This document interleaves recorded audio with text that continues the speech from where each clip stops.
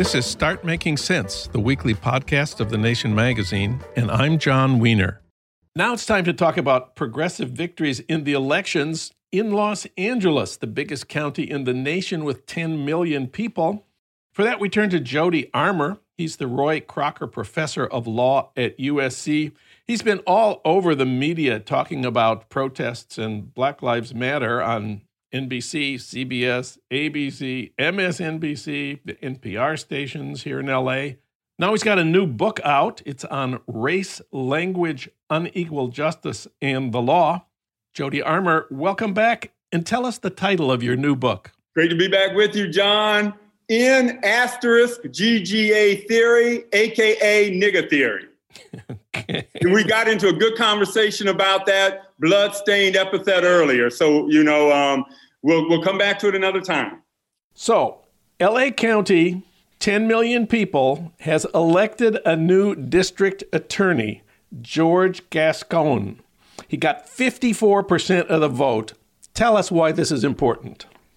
It's monumental. It's jaw-dropping. If you asked me 10 years ago if a moment like this was possible in 2020, I would have bet my house on it not being possible, John. That is how really a foundational the shift has been over the last 5 or 6 years in a number of cities, from traditional prosecutors to progressive prosecutors. And George Gascon is in the mode of a progressive prosecutor. One of the first times I heard of it, I thought it was an oxymoron, contradiction in terms, made no sense to me before I brought Larry Krasner out here to talk to my class from Philadelphia. He was elected to the head DA position there. He has an office of 300 DAs, having never prosecuted a case in his life, only been a public defender and defense attorney, and running on the following platform: in cash bail, in police misconduct, and address mass incarceration. And he got 75% of the electorate to support him in the general election. Chesa Boudin up in San Francisco, also a progressive prosecutor, also coming from a public defender background. But the biggest crown jewel, the crown jewel in the whole criminal justice movement when it comes to progressive prosecutors by far is the LA office. It's by far the largest DA's office. It has 1,200 prosecutors who are going to report to Gascon, and the policies that come out of your office fundamentally shape what criminal justice looks like, how full the prisons are, how full the jails are, who's tried for capital punishment. Everything turns on the prosecutor. It's the linchpin of mass incarceration, and this is a major, major breakthrough. The campaign in Los Angeles to replace the previous district attorney, Jackie Lacey, was initiated by Black Lives Matter. They have been working on, how long has Black Lives Matter been demonstrating outside Jackie Lacey's office? 3 years, every Wednesday, week in, week out. And John, what's so remarkable is Black Lives Matter really blew up as a national movement and became, kind of generational in its scope and ambitions around 2014, 15, 16. There was quite a bit of media coverage. Then the media went away. And the activists kept on, though, organizing. They kept the infrastructure developing. They built more sinews of connection. So even though the cameras weren't there, they were meeting for 3 years, for example, in a row every Wednesday outside Jackie Lacey's office. And then when the George Floyd protests erupted, they were able to get on that infrastructure, to ride that infrastructure that was already in place. And so all those 6 weeks of the streets roiling with protesters translated into ballot box victories for criminal justice reform. There were probably 2 main issues people were in the streets about over the summer, John, and both of them, the voters, and both sets of issues, the voters of LA heard them loud and clear. The genius of Black Lives Matter is the way they've been able to bring together protest and politics. They've been out in the streets for years, but they've also worked very hard over the last season to get people to vote. Usually organizations do one or the other, and a lot of the more cautious liberals in our world argue that all this street action and all the talk about defunding the police would hurt the effort to bring reform to the district attorney's office. What do you say to these critics now? Yeah, well, defund the police is actually, the message was heard by the voters to the extent that they voted in Measure J, which we'll talk about in a little bit. But also, the voters of LA heard them on Proposition 20 in California, which was an effort to retrench, that is, to take back Proposition 47 gains, which had taken a lot of felonies down to misdemeanors. Proposition 20 was an effort to get rid of those gains and to return those misdemeanors to felonies. And the voters of California rejected that. They gave voting rights to all people who are not now in prison with the Proposition 17. So in many ways, they heard loud and clear what the marchers were saying about criminal justice reform. And you know what? Even when it came to systemic racism, which was the other matter they were marching about, there was systemic racism was on the ballot in the form of Proposition 16, the affirmative action proposition. And that was going beyond criminal justice and saying, let's get at systemic racism more broadly through this tool of affirmative action.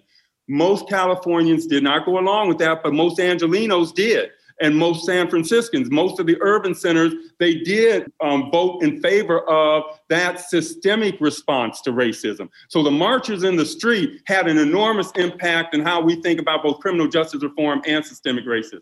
One of the first things that George Gascon did after his opponent conceded was to meet with Black Lives Matter and the families of victims of police shootings. Why is that so significant? It's critically important because the former DA, the outgoing DA, refused to make those kinds of gestures to show that you feel the pain and the suffering and understand the loss of victims of police shootings, whether even if those shootings are questionable and they still have to be resolved. One thing we know for sure, when a police officer shoots a private citizen, that's not just a private citizen shooting another private citizen. That is the state shooting that private citizen. That is America shooting that private citizen. One of the things that Charlie Beck said at a police commission meeting I was at a while ago was that if you attack a police officer, you attack America. And I said, okay, Charlie Beck, Police Chief Beck, I accept that proposition, that logic. By the same token, when a police officer attacks an unarmed Black person, that's not just a private individual attacking that person. That is America attacking that unarmed Black person. That's America shooting Walter Scott in the back 6 times. That's America choking Eric Garner to death. And that's America with his knee on George Floyd's neck. You don't get to be America when you're a victim, but you get to be treated just like an ordinary citizen, or you want to be when you're a victimizer. And so that is, that kind of shift is really what we're seeing happening in the street. I want to ask about George Gascon's priorities. What's at the top of his agenda? At the top of George Gascon's agenda has to be, number one, changing fundamentally how we think about blame and punishment when it comes to ordinary citizens, so that we move away from retribution, retaliation, and revenge, which is the moral framework that prosecutors' offices have been embracing for the last 30 or 40 years, and look toward a moral framework, a moral compass that says we're going to zero in on restoration, rehabilitation, redemption, right? And try to find alternatives to the punitive, retributive response to misconduct, to oftentimes social problems that arise out of criminogenic conditions like poverty. And so most importantly, he has talked throughout the election campaign about recognizing the need to engage in that fundamental shift in perspective, that kind of fundamental shift in the moral compass that you use to approach crime and punishment issues. So starting there, but then more practically, right off the bat, ending capital punishment prosecutions. Jackie Lacey was continuing to prosecute people for capital punishment, even though Gavin Newsom, the governor, has a moratorium on capital punishment in the state, and the voters of LA have voted against capital punishment when it's been on the ballot. The state hasn't, but the people of LA have, but she was going the other direction. So he's going to end capital punishment right off the bat, which is an important symbolic and substantive move to make.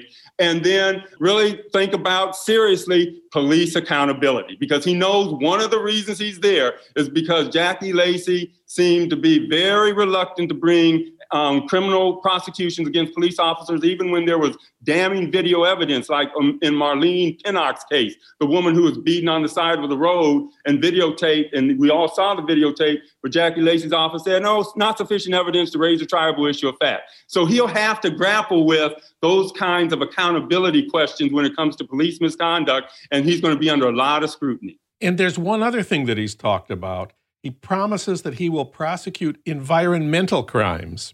And he says environmental justice is racial justice. What exactly does that mean? Yeah, environmental justice is racial justice, and how we think about crimes is so important. He's shining a light on that, right?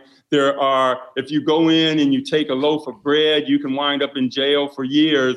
But if you defraud your customers or people you're lending money to, it seems like you can just fail upwards and actually enjoy even better lifestyle. So what he's saying is we're going to go after those environmental crimes that cause as much harm, if not more oftentimes, than street crime, because of all the cancers, all the morbidity, all of the mortality that comes from environmental toxins that are being poured in the environment in violation of the law, but the violators aren't being held accountable. And those sites of pollution are disproportionately near in proximity to minority neighborhoods. That's where the environmental racial justice piece comes in.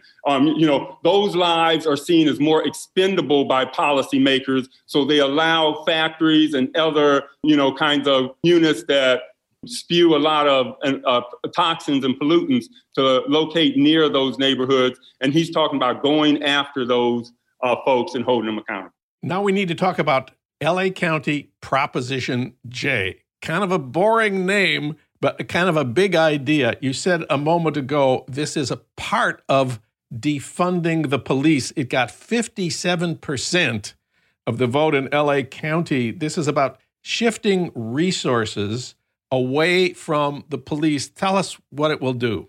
Yeah, really interesting. At a time when nationally there's a debate about whether defund the police costs politicians seats nationally, here you see voters getting behind a proposition aimed explicitly at reallocating resources away from incarceration and carceral responses and toward alternatives like mental health, social services, job interventions, housing interventions. They want 10% of the budget, and we're talking about a budget that's upwards of unrestricted county funds. So of those unrestricted county funds, we're talking about upwards of $8-9 billion. So 10% of that is not peanuts, all right? And it's going towards alternatives to incarceration. They're saying, what the people in the streets were saying all through the summer is, we need to rethink public safety. Public safety isn't just, do we apprehend people who commit crimes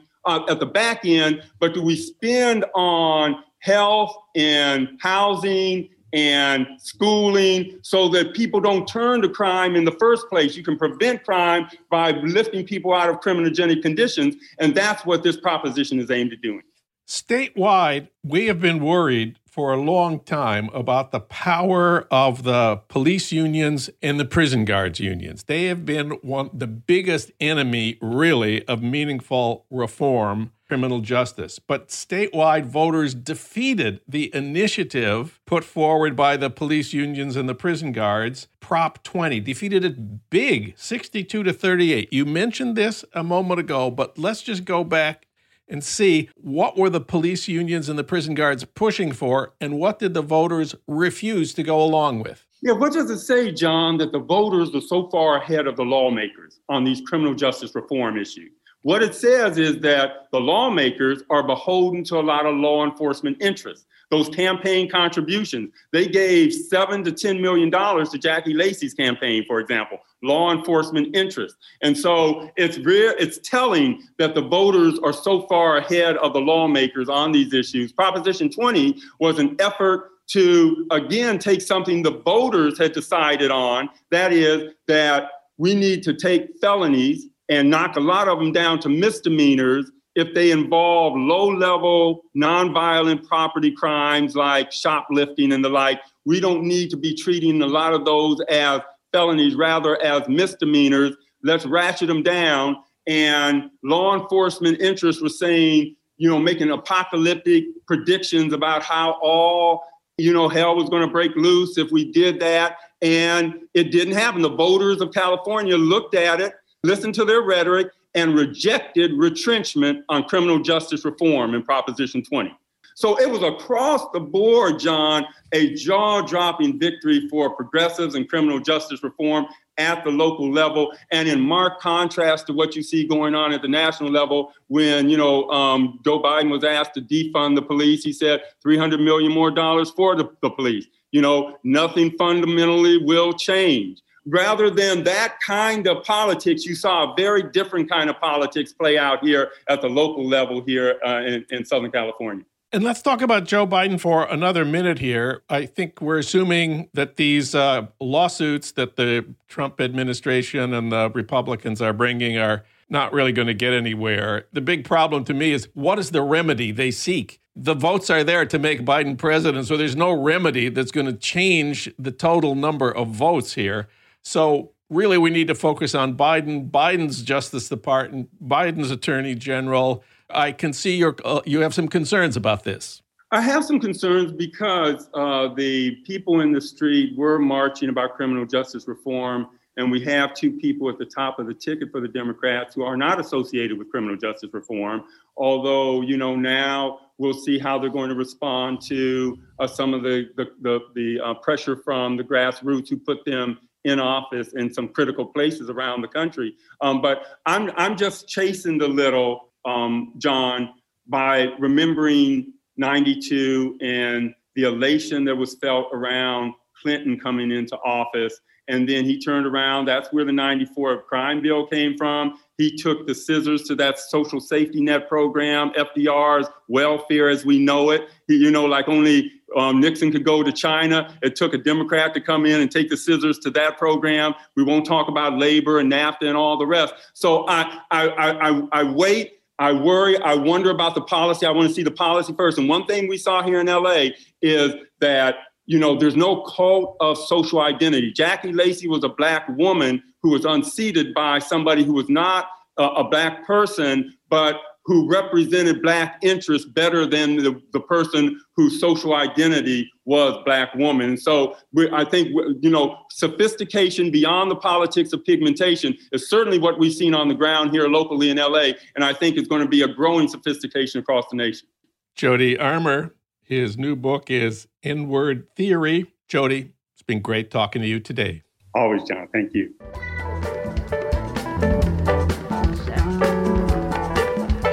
You've been listening to Start Making Sense, the weekly podcast of The Nation magazine. You can hear more interviews like this one at thenation.com, and you can subscribe to Start Making Sense at iTunes Podcasts, Pocket Casts, Stitcher, or wherever you get your podcasts. I'm John Wiener. Thanks for listening.